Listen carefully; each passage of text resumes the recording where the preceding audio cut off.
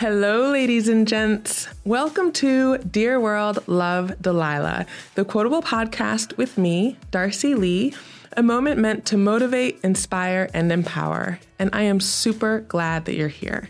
So if you're joining me because you need the occasional reminder of your pure badassery or innate awesomeness, if you need help silencing that inner critic, getting through a tough day, want to be a part of a community of people who are dedicated to suiting up and showing up fully for their lives, or if you just want to be able to, at the end of it all, say, I did all I wanted to do with this life. I put it all on the table, and I lived this life as fully, authentically, and courageously as I could, then welcome, because you, my friend, are in the right place. Every week, I will come here with something fun, fantastic, and authentic for you in all different ways. Some days, I will bring you amazing people, some of whom you may have heard of because they are amazing out loud, and some of whom you need to hear of because their remarkable gifts are too good to be kept behind the curtain any longer. Other days, we may discuss an incredible book or share a beautiful idea that will help you truly live the life that you want to live. We will enjoy the fun things, tackle the difficult things, and together we will meet. We will dream, we will learn, and we will laugh. Together, we will take this life by the horns, and we will live it until the living is done. So, my fellow rock stars, are you ready for an adventure? Here's to the journey. I am really excited. Let's do this. Dear world, I'm sending you so much warmth and light. Love, Delilah. Darkness cannot drive out darkness. Only light can do that. Hate cannot drive out hate. Only love can do that. Martin Luther King Jr. Can't go wrong with some MLK. I love this quote. I love so much of what he had to say. I don't necessarily love everything about how he lived, but his message and the movement and the change that it helped bring to our country, I love all of that, and I'm grateful for it, and I want more of it. He was no angel, Dr. King. A lot came out about him and the way he lived after he died, primarily infidelity, perhaps some alleged violence. It's sad. I think that we've talked on this podcast before about how hurt people, right? And about how our ideal and our best are not always going to be the same. About how our fear or our forgetfulness with a capital F can create a shell of our true selves. How we can get lost in our humanness sometimes. Forgetting that of which we are truly capable. And I wonder sometimes how often MLK forgot who he was or who he could be. I wonder, with everything he did, how often the pressure of moving a nation, the fear that he might fail, or the fear that he could succeed, I wonder how often that got in the way of him being his best self. He is a hero of mine. When I first heard that he was not quite the man I thought he was, I was a little disappointed. I was. But it did not for a moment make him not one of my heroes. It didn't, not even for a second. I couldn't articulate why for a very, very long time. But I would have discussion after discussion with others who often in an attempt to discredit him would say, but what about his infidelity? And what about that plagiarism? Like, he was a liar, he was a hypocrite, right? And one day it occurred to me, like, so am I, so are you. It is just humanness, it is just imperfection. And that's not, recognizing our imperfections, recognizing where we fall short, that's not an attempt to justify behavior. It's just an attempt to settle a little bit in reality, instead of focusing so much on the shoulds and should be's. Those are imaginary. The reality is what is and what is not, and the only differences between him and me are, well, one, what he accomplished in his lifetime, huge difference. The man was a rock star. Two, the courage that he must have had to muster day to day in order to accomplish what he accomplished in his lifetime. 3, the level of racism he had to face every single moment of his short, powerful life up to the day he died. I mean, I've experienced racism. I've been called some very inappropriate names surrounding my race. But I can't even imagine the level at which he had to deal with that. And I mean, all the people of color in that time, what they had to deal with, Other differences, 4, the amount of eyes that he had on him, the amount of hearts he held. And maybe a 5th difference, my expectations. Because when someone we meet is not who we thought they were, when our heroes disappoint, we have to ask ourselves, what part did our expectations play in that? What part did we play in that? Like, did that person ever really try to convince us that they are who we thought they are, or that they were who we thought they were? Is it their job to live up to who we think they are? And then, like, when do we become responsible for our expectations of others and then our own feelings surrounding those people not meeting our expectations, right? I used to hear all the time in the beginning of my recovery that the depth of our resentment or resentments is directly proportional to the level of my expectations. The depth of our resentments is directly proportionate to the level of our expectations. Ooh. The depth of our resentments is directly proportionate to the level of our expectations. I hear another episode in the works. I don't know. Maybe King was not an angel, right? Maybe he was broken in the way that the rest of us are, in the way that we break a little bit as spiritual beings being crammed into this very rigid, very human vessel. He had his cracks. We all do. I don't remember him trying to convince the world that he didn't. I don't know of any of his talks or writings in which he used his words to talk about how great and perfect he was. As a matter of fact, I think I remember him trying to remind anyone who would listen of our greatness, that we are amazing and worthy. He used his words to convince the oppressed, the tired, the weary that they are strong and that the little bit of fight they had in them, whether they knew it or not, was just the perfect amount of fight needed and that it would make a difference.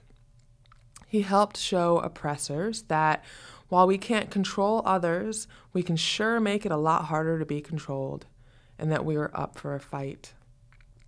And he convinced hundreds of thousands of those in between, those who thought they were simply standing on neutral ground, that there is no neutral ground, that we have to stand for something.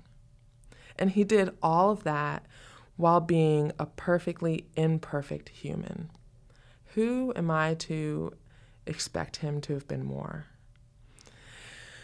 Anyway, so one reason that he's one of my heroes, one reason that I love his quotes, beside him having such a beautiful, moving way with words, or I guess if the plagiarism claims are true, maybe he had an amazing ear and appreciation for the power and beauty of the words of others. But one reason that I loved his quotes is because they moved a nation while coming from an imperfect man. He is proof that we don't have to be perfect to be great, and that life doesn't have to be perfect to be amazing. A second reason he's one of my heroes, and a second reason that I love his quotes, is that they were spoken to a nation, but could very easily have been written for an individual. I don't mean that in the sense that nations are made of individuals, which is very real and very true, and we actually may kind of touch on that, but I mean it in the sense that so much of what he said could pertain to how we treat one another and to how we treat ourselves. What is going on in the world and what is going on within? And that is why I even chose this quote for today's episode, because we forget sometimes that what is going on in this world is a reflection of what goes on within. What is going on in your communities is a reflection of what is going on within, right? Like what is going on inside of a family unit is a reflection of what is going on within. So is this quote, can it be used to talk about the difficulties and violence and injustices and the civil war our country is fighting and has been fighting for centuries, all the while pretending it's not happening? Absolutely. It definitely could. Could it serve as a jumping point for a commentary on why I struggle with organized religion? Sure could. But don't worry, we're not going there today. Could this be a commentary on shortcomings on our ever-increasing military budget? Yeah, I would say so. It could absolutely be a message from him to me about how I treat you and how you treat me. And that is most often how this quote is used or referred to, right? That's the point from which most use this quote to inspire others. But the other day I was looking at it. It was written down on my day job desk, and the thought occurred to me, why do we try to make ourselves better by berating ourselves? Why do we try to get skinnier by shaming ourselves for our weight? Why do we try to use self-loathing to improve self-confidence? And then I remembered this meme that I saw one day. I don't remember where or when. It was probably on Facebook. But it hit me like a ton of bricks. And it made me laugh. But it was that whole, it's funny because it's real. It's funny because it's true. And the meme was... I don't even remember. It was, I think, one of those old-fashioned women kind of cartooned onto a solid square of color. But what the wording said was, if beating ourselves up worked, we'd all be skinny and rich by now. What? If beating ourselves up worked, we'd all be skinny and rich right now. What the hell? Like, how did I miss that? How have I missed that all of these years, right? I mean, boom. Just like burning crosses on the lawn of those who burn crosses on mine won't help us find common ground, hating my body won't give me a body I hope to love. Just like telling someone they're a loser and suck at life won't help them to find joy and fulfillment, berating myself for my flaws won't help me accept them or help me embrace my gifts or talents or strengths, right? Hurting myself won't help me heal. Belittling myself won't help me grow. Speaking negatively about my life will not help me find the positive in it. Dwelling on those times I have failed will not help me succeed, and scolding myself for feeling afraid will not make me courageous. Love. Love, people. I have a feeling we will come back to this a lot in this podcast. I do. Because love, as cheesy and as cliche as it may sound, love really is the answer to all of it, to everything, to all of our hurt and our fears and our frustration, to who we are and to where we come from and where we're going, right? And what the journey looks like along the way.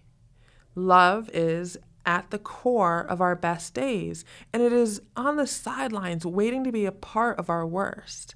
It is never gone. It is never hiding. It simply waits. It waits to be invited in, accepted, embraced, remembered with a capital R, right? And the thing is, deep down, we actually know that, right? We know it.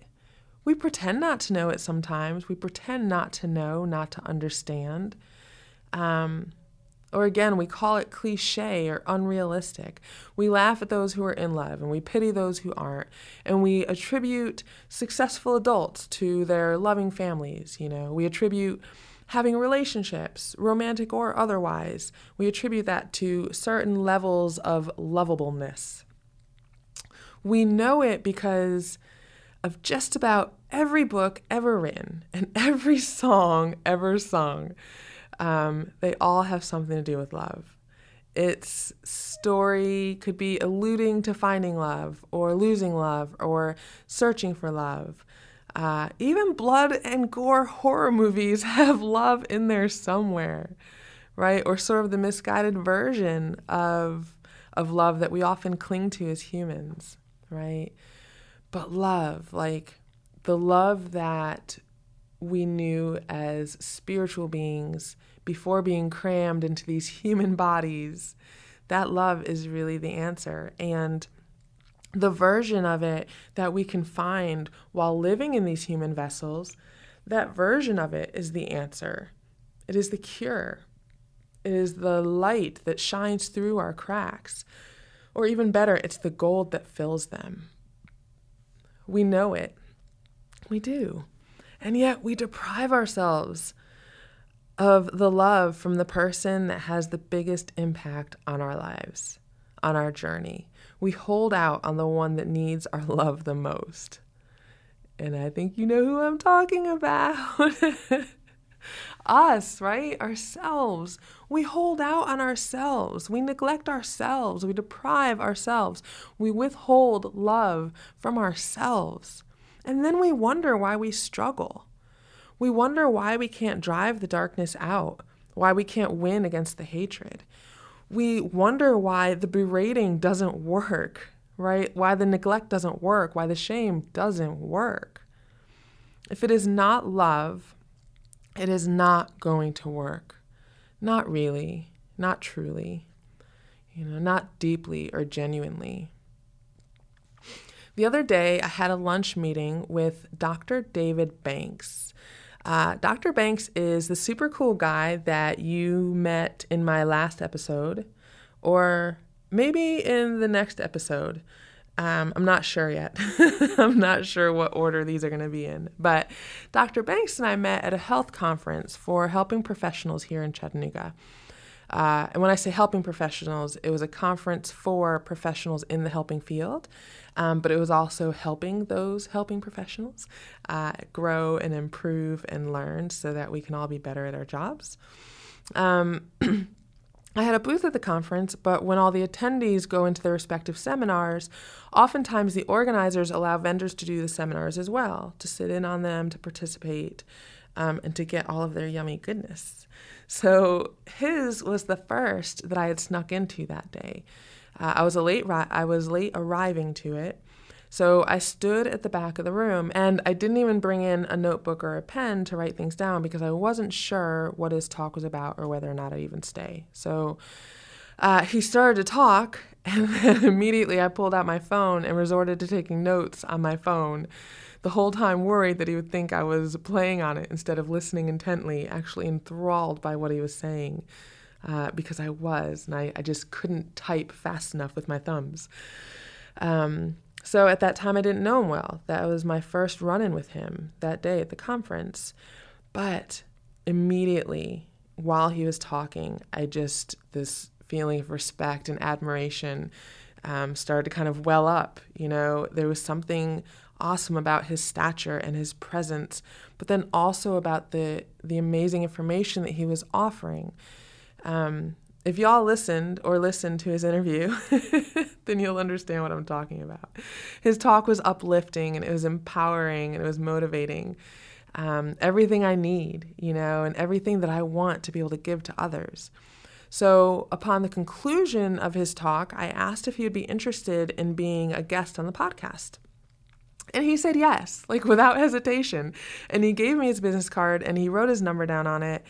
And then about 2 weeks later, I did wait a little bit, I texted him to follow up about the interview. And he texted me back and said he was still interested. Let's talk later. And then I decided, you know what? Let's see if he's willing to sit down for lunch. And he said, yeah. When he agreed, I was actually really surprised. It's not, this is not a celebrity we're talking about, right? But I think we forget sometimes that celebrities are not the only badasses. We walk around this earth with everyday badasses all the time, And this man, he's intelligent and compassionate, and he's both confident and humble, which is a combination that I just really admire and strive to be able to kind of master. And he has a servant's heart with an entrepreneur's mind. And those are things that I can relate to and things that excite me. And And I wanted to be able to talk to him about my business, perhaps even a mentoring relationship. His skills and expertise, they stay in high demand. As a matter of fact, as I record this, he was supposed to be here today and then realized he double booked and that he had to do a training elsewhere at the same time. So, he's someone who other people are constantly trying to kind of spend time with and learn from.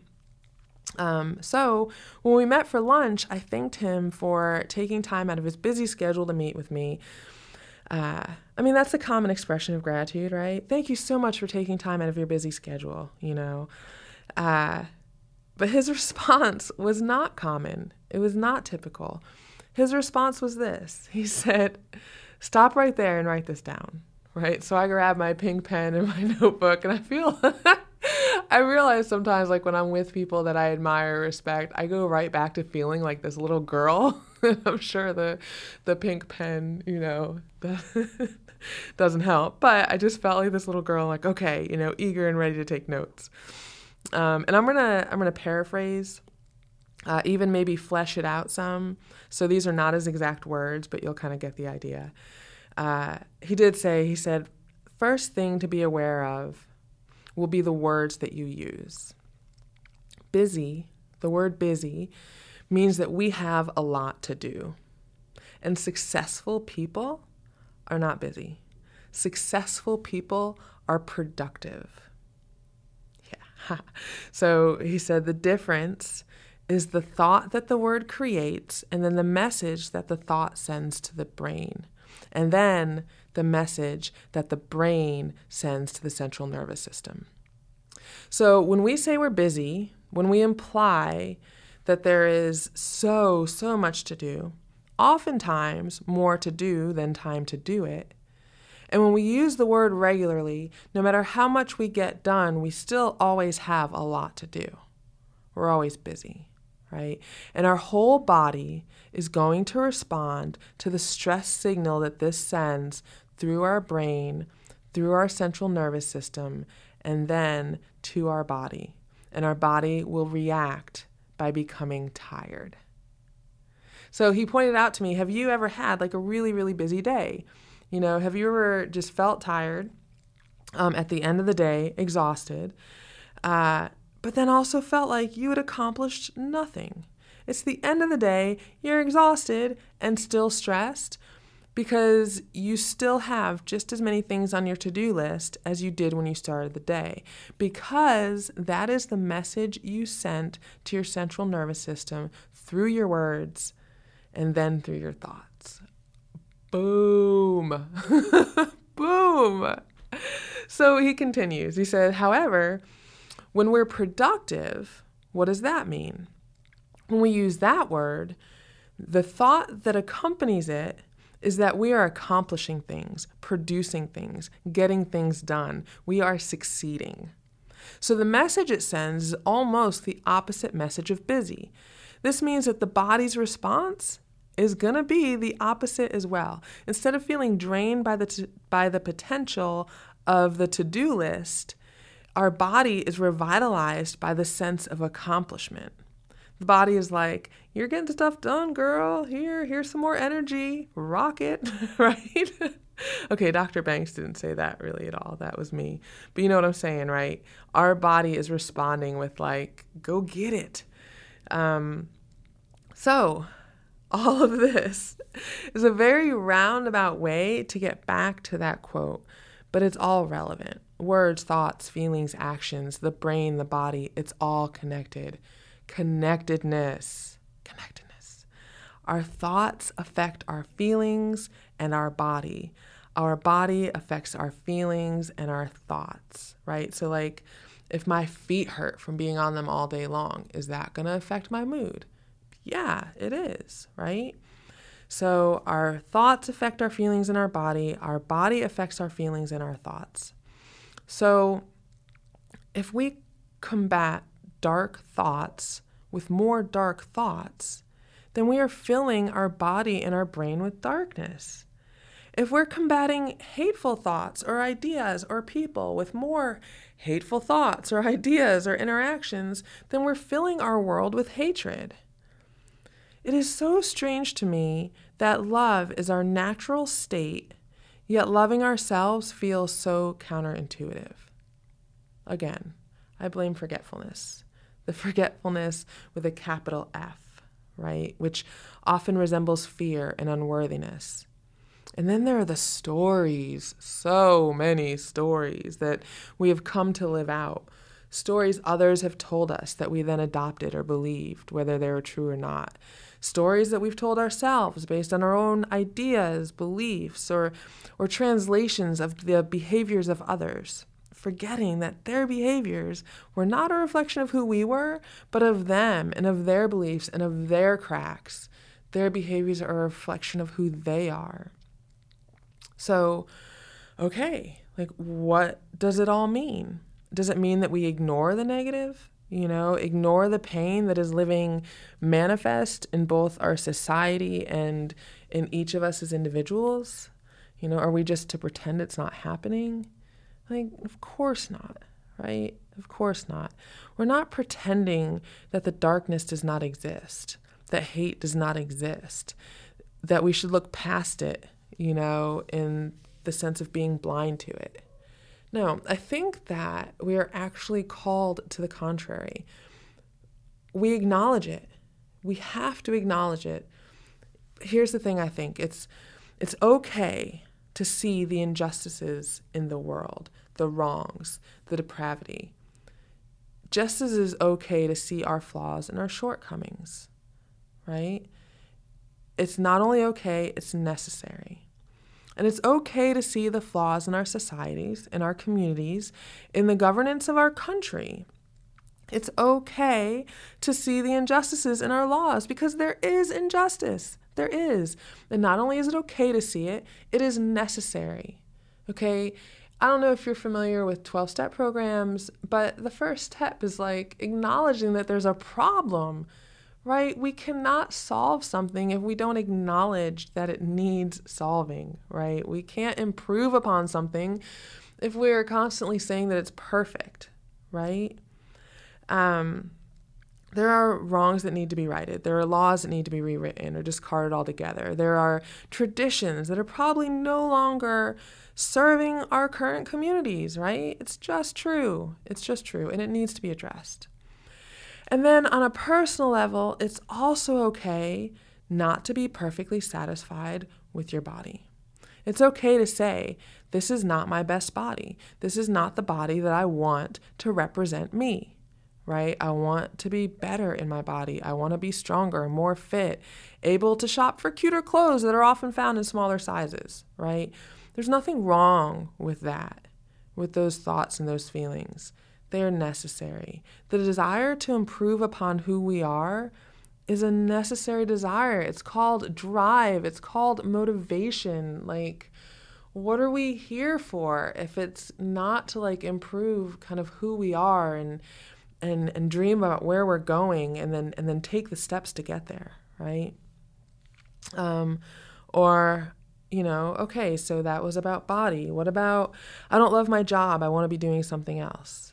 It's okay to acknowledge that. Like, I'm not happy in this relationship. What can we do to improve it? Or do I need to be in it? It's good to acknowledge those things. Basically, it's like, the question is, what is your end goal? And then, is your thinking, what you're focused on, is that helping you reach that goal? Or is it getting in the way of it? Wow. It took me a really, really long time to get there. I get distracted with thoughts and tangents. I know. But I knew there was a tie to MLK's sentiment and to what Dr. Banks said to me about busy versus productive, about our thoughts and our feelings and how they tie to the body, about the messages we send with words and then how we respond to them. Acknowledge our weaknesses, celebrate our strengths, right? I think of how long I have lived the opposite of that. So it's like, acknowledge the darkness and shine some light, right? Like, acknowledge the hatred and show some love. How long have I lived the opposite of that? I think about how often in my life acting in turn has been my default setting. How when someone has hurt me, my automatic response is to think about ways in which I can hurt them back. I may not follow through. I'm usually able to process it before that, but my default, my automatic thought goes there. Or how when someone points out my part in a problem, I want to point out theirs. Or when someone points out an imperfection in me, I want to point out an imperfection in them. Or like if I feel abandoned, I want them to feel abandoned. So even if they come back, it's like I only let them back in so that I can then abandon them, Or maybe even act indifferently, so to protect myself and hurt them by pretending that they didn't even matter, right? That's like a default thought for me. I think often of my imperfections, my flaws, the things that I don't like about myself, my personality, my life. I spoke in a recent episode about not caring what people think about me. And I mean that, like I stand by that to an extent. But that doesn't mean I don't think about it. It doesn't mean that it's not an ongoing process to like get to that place or remain in that place or like return to that place, right? And it doesn't mean that there aren't conditions or exceptions. I do. I think sometimes about how others perceive my flaws and my shortcomings. And then I think about theirs. And I think, well, they're no angel either. They're not perfect either. Who does she think she is? How could she not see how she hurt me, right? Or how he hurt me? How dare they? And then I'll catch it and I'll see it and I'll enter this negative spiral of frustration and hurt, of anger and confrontation. And sometimes no one even has to be around for it to happen.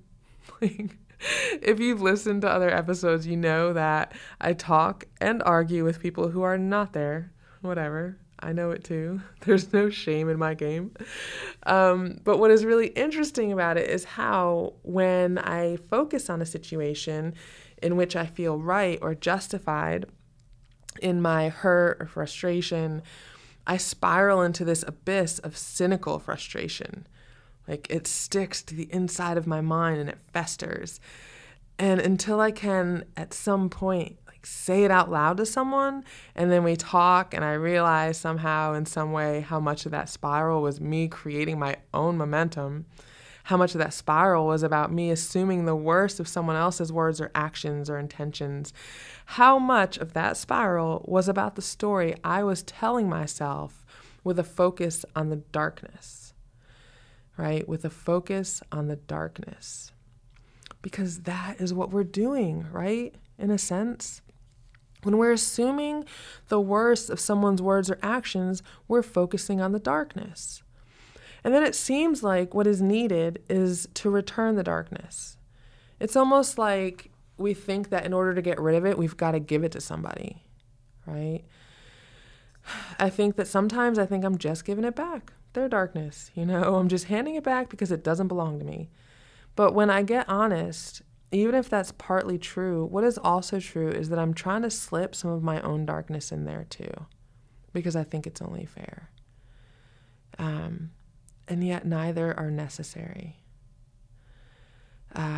But what do I want? What do I want? If I looked at it from a cultural perspective, from the perspective of the inside looking out, do I want to spend my days combating hurt with hurt, deflecting a lie with a lie, or trading insults or kicks in the shin, right? What do I want for myself and for this world? There is definitely part of me that says, yeah, hit him back. Right? And in all honesty, perhaps there are times that that's totally necessary. But I'm not going to try to get into those times now because, yeah, that could go some places. But how about the perspective of the inside looking in? Do you ever feel betrayed by yourself, by your body or your thoughts, by your imperfections or your flaws? Do you ever feel betrayed by yourself? I know I do. It just occurred to me that this is perhaps why I combat my imperfections with criticisms, my shortcomings with berating or beratement. Is beratement a word? Berating, with the act of berating. Because we feel hurt by those things in us that are not as we think they should be or as we want them to be. And just as we often want to lash out at those people who hurt us, hurt them for hurting us, it seems we do it to ourselves too. Dear self, you're fat. How could you? Dear self, you're obviously not as smart as you think you are. How dare you? Dear self, why is that person so much more successful than you are? Why won't you? Dear self, why do you even try? I was writing the other day, and I spent page upon page thinking all of this out. Almost 14 pages handwritten, fleshing out why this quote by Dr. Martin Luther King Jr. really affected me so much, why it spoke to me so loudly. And I realized it's because while he was talking about what a transformational time it was in our society, a divisive time, a time that needed to change as far as our culture and our society was concerned, it also spoke to our personal struggles, our inner transformations and divisiveness, and those things that we want to think need to be changed about ourselves. To me, it spoke as a commentary to the way I have approached myself in the past, the way I see others approach themselves too. And I knew I had to come here with it, to you. Come here to you and remind you that we cannot combat self-hatred with self-criticism.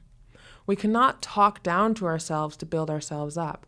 We cannot beat ourselves up in an effort to heal, break a bone to heal our heart. It doesn't work that way. No, the way it works, or the way it seems to work, actually seems counterintuitive, which is a sad thing in of itself, and as much a reflection of our forgetting with a capital F as anything I've ever seen. But the way it works is with love. Right? I'm about to break into song. All you need is love. It'll just not work outside of love. I just wonder how long it will take us to see that, both as a nation and as individuals. How long will it take us to see that? How long will it take me to see that if I want to be my best self, I need to celebrate my strengths, because those are going to be part of what gets me there, right? Beating myself up for my weaknesses are not going to get me there. And how long will it take me to see that? How long will it take you to see that? And then when we do, will we have the courage to spread the word? I think that we will. I think that we can. And I think sometimes for somebody, right now is when it starts. So maybe you can help me spread the word. Maybe you can make an effort today to do something loving for yourself, kind for yourself. Maybe you could celebrate a strength, a talent, a gift. And then maybe you can spread the word by telling someone else how you did it, or even by celebrating someone else's strength or talent or gift. Because people, we are it, right? We are it. We are the ones that have to create the world that we want to see. It starts with us and it ends with us, which is pretty big. So maybe today you will help me start to spread the word. All right, friends, here is where we will end this episode of Dear World, Love, Delilah. Thank you so much for being here. I will say it today and I will say it every single episode. You are the reason I do this, and you are the reason that I get to do this. I'm having so much fun here, and I'm really, really grateful to be able to spend this time with you. Seriously, thank you for this and for all the love that you give me between episodes each week, the emails, the Facebook messages, the love that you give me on social media, and the reviews you leave on iTunes. You guys are rock stars, and I'm just super fortunate that I get to be in the band. So, with that, if you liked this episode, if you feel like it had bits of juicy, yummy goodness that can help someone you know, someone you care about, then I hope you'll take a moment and share it. Share it on Facebook or on Instagram, tell a friend, and then maybe take another moment to leave a review on iTunes. These little actions make a huge difference for me and my team. Sharing is caring, and every little bit helps. Also, if you haven't gotten your hands on my free 10-page e-guide to taking small steps to making big changes in your life, and you want that e-guide, of course you want it, it's free and it's awesome, just go to darcylee.com and get it there. I wrote it for those of you who, like me, know in your heart of hearts that there is more for you, that you want to do more, that you are capable of more. And while the idea of more or better is exciting, the idea of where to begin can be overwhelming. I get it. So the e-guide is just about starting with some small steps, which will yield some really big results. I hope it helps. And if it does, if you read it and like it, then maybe you'll send a friend or loved one to my site, darcylee.com, so that they can get their hands on it too. Oh, and a little something extra. One of my other little side passions is all things paper. All the paper and hot glue and fabric and buttons. But mostly and most passionately, I create paper flowers. And I've created a page where we can all play with some of that stuff together. So if you want to check any of that out, you can go to facebook.com/allthewhimsy. That's WHIMSY. And if you're interested in an online book club, then you can go to my other page, which is at Dear Delilah XO on Facebook, or you can go to facebook.com/groups/read, share, slay book club, and you can join us there. We would love to have you.